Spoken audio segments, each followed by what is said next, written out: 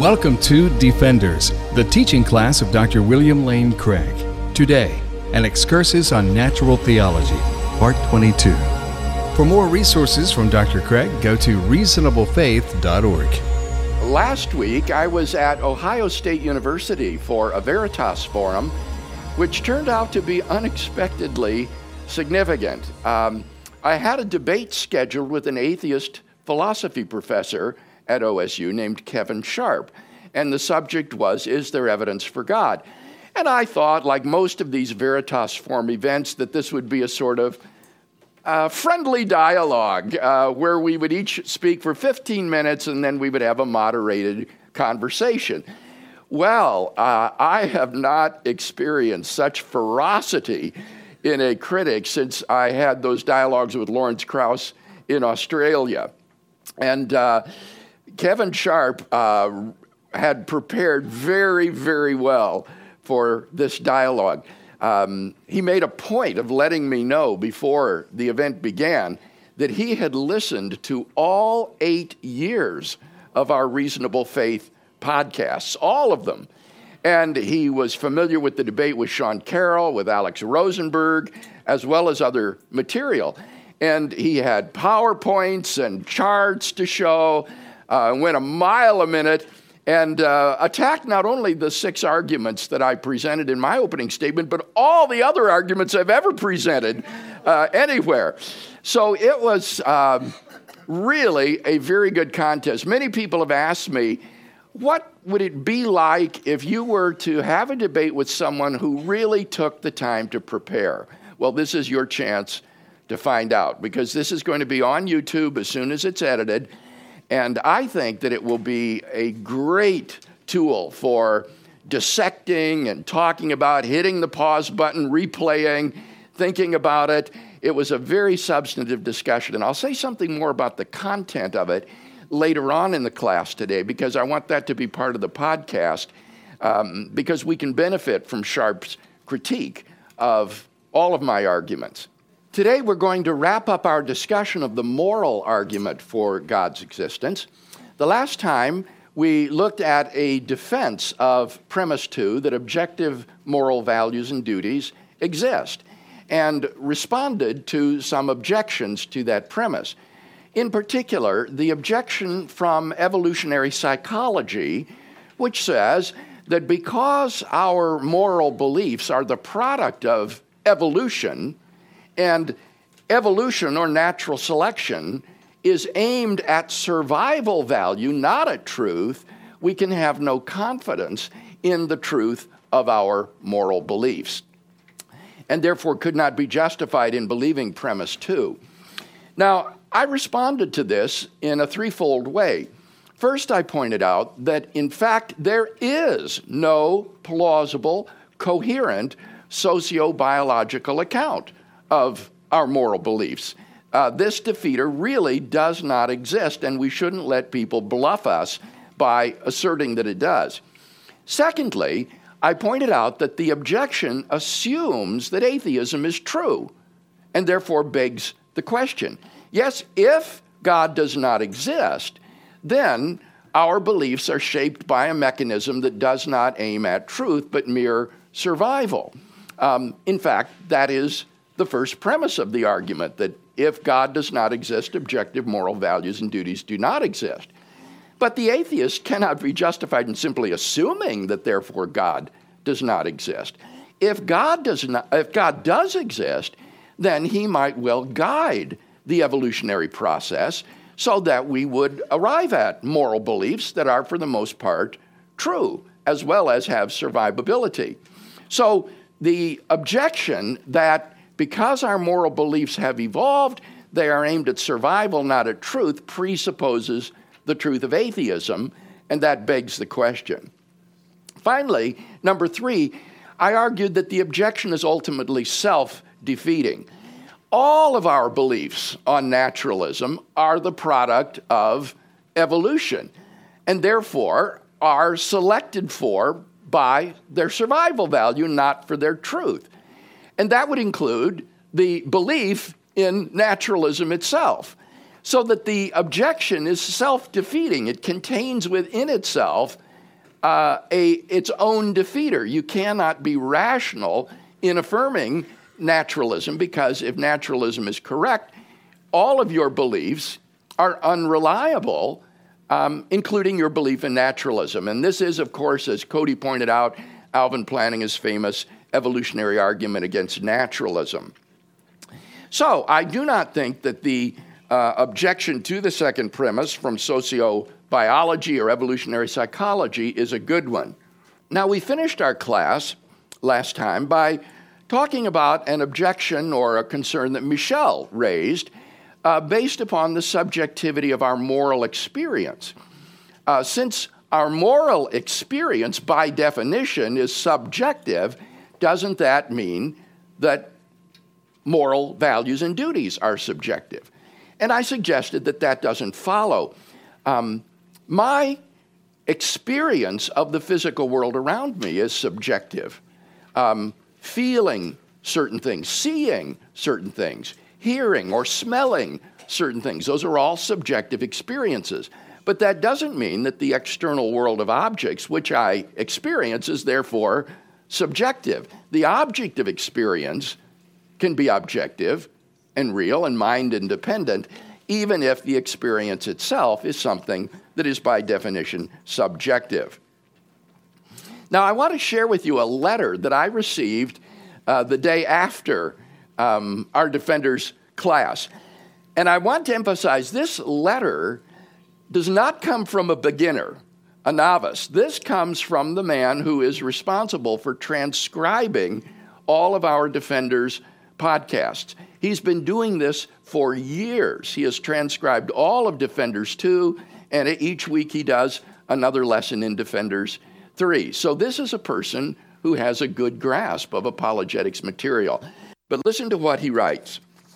Bill, just wanted to give some feedback on Defenders and suggest you add something to your moral argument premise 2 presentation when you talk about this in the future to clear up a confusing matter. Now, realize I've read and listened to your material on this countless times over the years. Yet, I've been misunderstanding this for a long time now, and in a similar way, Michel seemed to be. I have to believe this is something a lot of people are confused about. It was the confusion equating the words experience and subjective, specifically equating moral experience to subjective morality. But the light bulb finally went on for me when I heard you explain this in the following way. I've not heard you put it quite like this before. Maybe I just missed it. You said, quote, obviously my experience is subjective. That is what experience is. But the object of the experience isn't therefore subjective. End quote. You only needed to say those 3 sentences. Now I finally get it. What I think I needed to be explicitly explained when going over premise 2 is this distinction between the moral experience itself and the object of that experience. It is implied in your analogy with the 5 senses and the physical realm. But for dolts like me, you have to spell it out. Seeing a chair with my eyes is just as much a subjective experience as sensing that murder is wrong. But that does not mean the object of those experiences are subjective. Murder is objectively wrong, just as the chair is objectively real, even though I had a subjective experience of both. It all makes sense now. Knowing this also helped with the flat earth analogy Michel brought up. I finally realized that this wasn't a question about subjective versus objective at all, but rather was merely dealing with incorrect versus correct belief regarding an objective truth. Just as flat earthers had an incorrect belief regarding the objective truth of a round earth, so too the slave traders of the 18th century held an incorrect belief regarding the objective truth that slavery is wrong. P.S. Tell Michelle thank you for me. I hope she doesn't feel she was asking a question no one else cared about, because it was the one I was waiting for, and the answer was definitely helpful, to me anyway. It solves a nagging problem for me because I never fully got it until now. So thank you, Michelle, for raising this in class. It just goes to show that when you've got a question, it's probably something that somebody else is bothered by as well. And so don't be afraid to speak up. So is there any final discussion about premise 2, its defense, and response to objections to it? Okay, we've got Taiwan.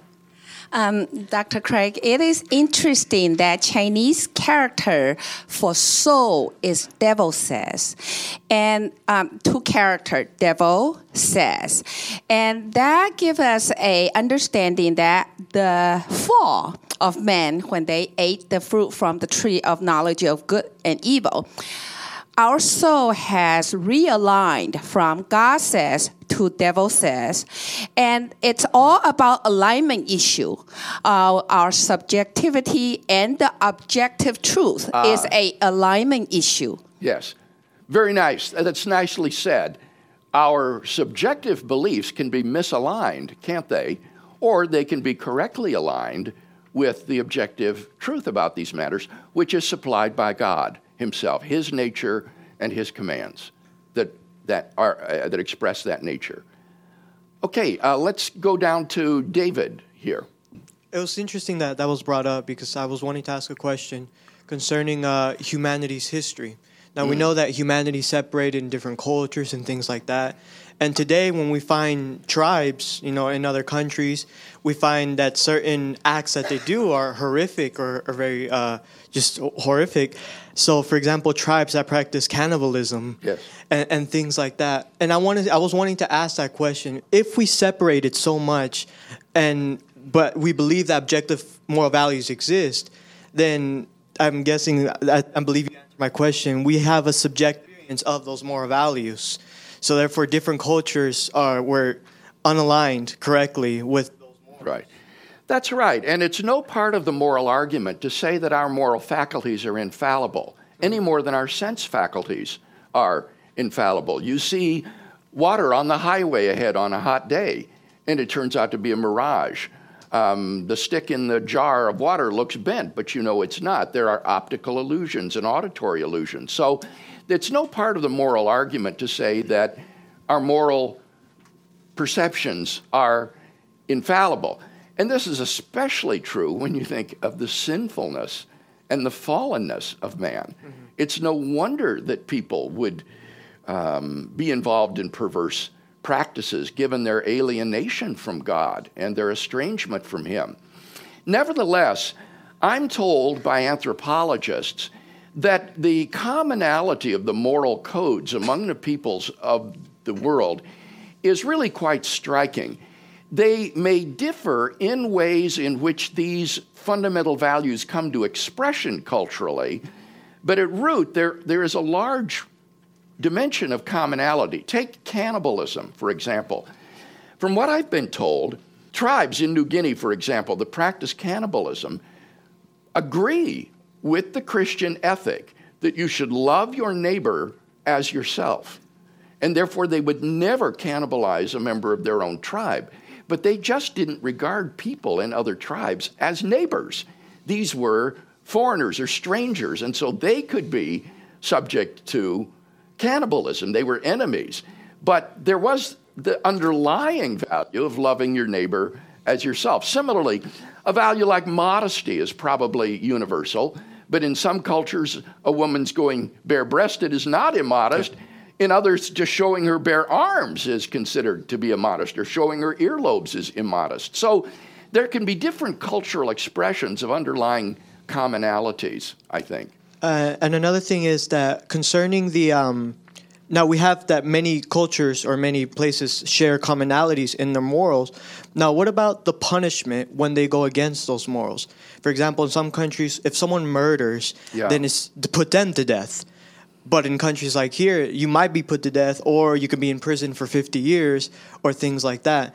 Right. In other countries, in some Muslim countries, for being immodest, you get harsh punishments. Right. But yet here, which is more liberal, we don't get any punishment at all. Yeah, that's obviously a reflection of people's different conceptions of what constitutes justice and what would be an appropriate punishment for the crime. I would say, however, and here's a caution, is that especially in Western society, many people have given up the idea of retributive justice altogether, that when a criminal is punished, it's not to pay him back for his crime. It's either to reform his character so that he gets better, or it's to sequester him in jail so that he can't hurt anybody else. Mm-hmm. But the purpose of the punishment is not retributive.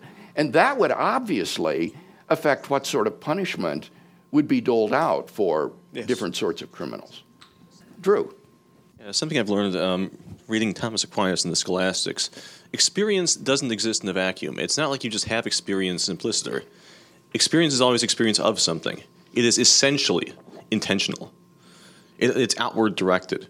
So when you're having a moral experience, what are you experiencing? You're pointing outside already. So it seems like the very claim of moral experience, and it seems to imply some sort of, if you don't believe in objective moral values, what is it you're experiencing? Yeah, what are you experiencing? Notice the word that Drew used, intentionality. That's a technical term that's worth adding to your vocabulary if you don't know it already. And this is the ofness or aboutness of something. Thoughts have intentionality. I can think of my wife, or I can think about my summer vacation. And Drew's point is that experience, subjective experience, exhibits intentionality as well. It's an experience of something else, and so there is an object of that experience. Okay, anybody else? Yes, James. Bill, I had a question, and I know you kind of touched on this in your newsletter, but it has to do with the, I guess, defending a premise, and you were saying that, and you were going into how there's as long as you can show that there's a greater probability that is correct rather than incorrect, then you can use that as a way to prove that it's true. And I'm just wondering maybe if you could expound on that, because I guess I know the person you debated must have brought that up or whatever, but I was kind of wondering about that myself. Can you expound on that? Yes, I will when I finish this argument. Then I'm going to reflect on the objections raised by Professor Sharp. But let's be sure that we've finished with any discussion of this premise. Cindy? I just want to touch on the idea that evolution caused moral fiber within the human. And it seems to me if really we're saying survival of the fittest is the origin of our moral standard, and it doesn't seem at all to add up. For example, in certain species of fish, they eat their young as a means of survival. And in fact, that helps the population of the fish. But I can't think of any example in humans, human culture, where they would eat their young as a normal course of a day's events. And it just seems there's so many examples where if you're looking at only survival of the fittest, so many behaviors would be the norm that are not the norm. Yeah. And it just speaks again to something beyond just that objective of survival. Yeah, I think you're right to challenge this. In the article that I quoted from by Jeffrey Schloss, he particularly looks at evolutionary explanations of altruism, where someone does some self-sacrificial act for a person or organism that is not its own progeny, and therefore it has no evolutionary interest whatsoever in it. And yet altruism has evolved among human beings. So how do you explain that in purely evolutionary terms? Jeff says there is no explanation in the literature that effectively explains the value of altruism. And I do think in most cultures, if a mother dies, it is common for another woman to assume the responsibilities of the mother and not just let the infant. And that would be altruistic behavior because she has no genetic investment in that other woman's child. In fact, it would be quite a burden, as we all know. Right, exactly. It actually poses or places a burden on her. That's true. Okay, any other comments on this second premise? Okay, well, let's then draw our conclusion. From the two premises of the argument, it follows that God exists. The moral argument complements the contingency and cosmological and design arguments by telling us about the moral nature of the creator and designer of the universe. It gives us a personal, necessarily existent being who is not only perfectly good, but whose nature is the standard of goodness and whose commands constitute our moral duties. So it really rounds out the case for theism in a way that the other arguments do not. I have to say that in my experience, the moral argument is probably the most effective argument for the existence of God. And I say this somewhat grudgingly because my favorite is the cosmological argument. But the fact is that cosmological and teleological arguments don't really grab people where they live. You can dismiss or ignore the cosmological evidence for the beginning of the universe or the fine-tuning of the universe. But the moral argument, on the other hand, is not so easily brushed aside. Every day you get up, you answer by how you treat other people, whether you think there are objective moral values and duties. It's an unavoidable question. So, in answer to the question that we began with several weeks ago, can we be good without God? I think the answer is no. We cannot truly be good without God. But if we can, in some measure, be good, then it follows logically that God exists. Any final comment on the moral argument? Steve? I'd like to try to point out that it seems like the moral argument that our obligation is God's character and nature. Therefore, for him to be just, he has to expect us to make a way for us, because you wouldn't hold somebody accountable to being something they're not. And that's what he is doing in a fallen nature. Therefore, for him to still maintain the moral obligation means he's provided a way to us to partake of his nature and be transformed. Yeah. I think this does have intimate connections with the doctrine of salvation and the doctrine of the atonement, where you have the demands of God's justice need to be met, but then also his love, which would bring reconciliation. Now, in our closing minutes, let me say something about the critique that Professor Sharp offered at Ohio State University of my arguments for God's existence. It was a very odd critique because, for the most part, he didn't attack any of the premises in the arguments. Instead, what he argued is that all of the arguments, all 10 or so of them, suffer from what he called weakness. That is to say, they don't inspire sufficient confidence for belief in God. So it wasn't that they have false premises or are illogical. It's just that they're weak. They don't give you sufficient confidence for belief in God. Now, why did he think that?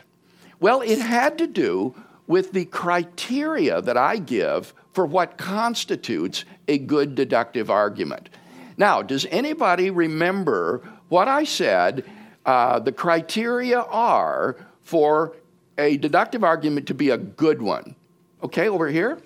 You had described how you weren't looking for it to be absolutely 100% guaranteed by all to say this is absolutely true, but just that it was more plausible than implausible.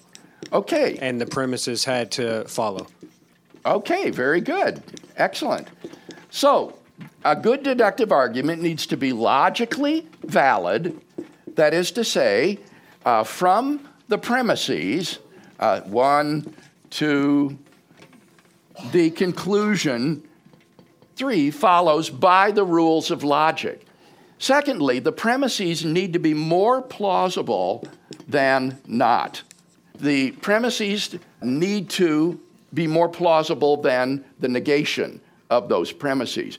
And if those conditions are met, then I said you have a good argument.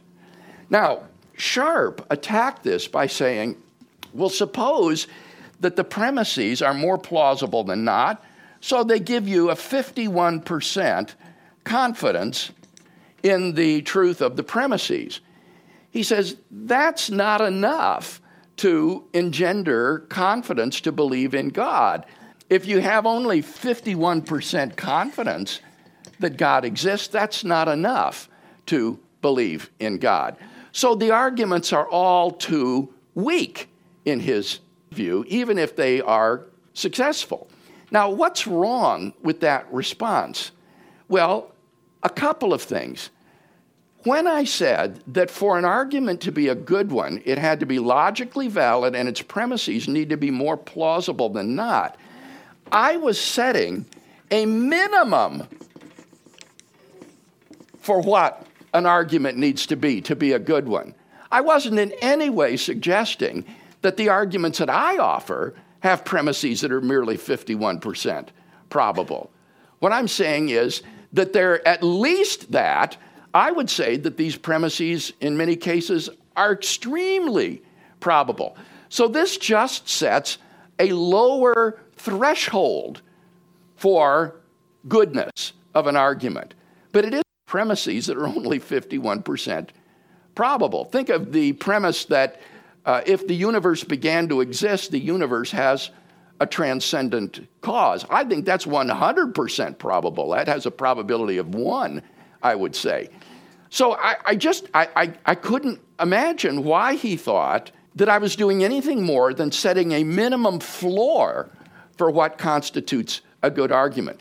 Moreover, and here's the second point, in a deductive argument, the probability of the premises taken together is not equal to the probability of the conclusion. Rather, the conclusion will be at least as probable as the premises. It will be equal to or greater than the probability of the premises. So even if the premises are only 51% probable, that doesn't mean the conclusion is only 51% probable. It means the conclusion is at least 51% probable. And I would say in the arguments I gave, it's considerably more than that. Any comment or question about that response? Drew. I know with arguing over the internet, I just find that people who are really dogmatically committed to a position can find some way to harmonize, some way of absolutely forcing the facts to fit their worldview. I mean, you can, of course, resort to some hardcore ad hoc harmonization, but that doesn't rescue your argument. It doesn't mean it's like, oh, therefore you're right, or that I haven't proven correctly. It's like people just don't get that. It's like you can force a harmonization. I think that's quite right, Drew. But what was odd to me is that he didn't dispute really the cogency of the arguments. On his view, it seems to me, I had demonstrated that it's at least 51% probable that God exists. So here's an atheist who thinks that it's probable that God exists. And the title of the debate was, is there evidence for God? Well, the answer would be yes. And he would admit it. So it was really odd. Yeah, Bruce over here.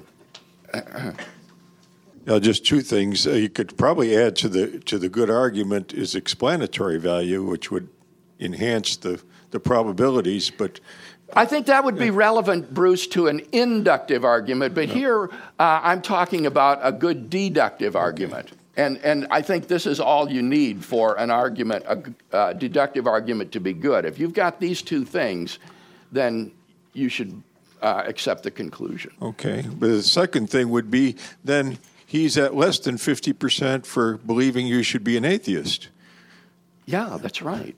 atheism is improbable on his view. It's improbable. Atheism is probably false. Yes. I just think it's interesting that, didn't you say he's a philosophy professor? Yes.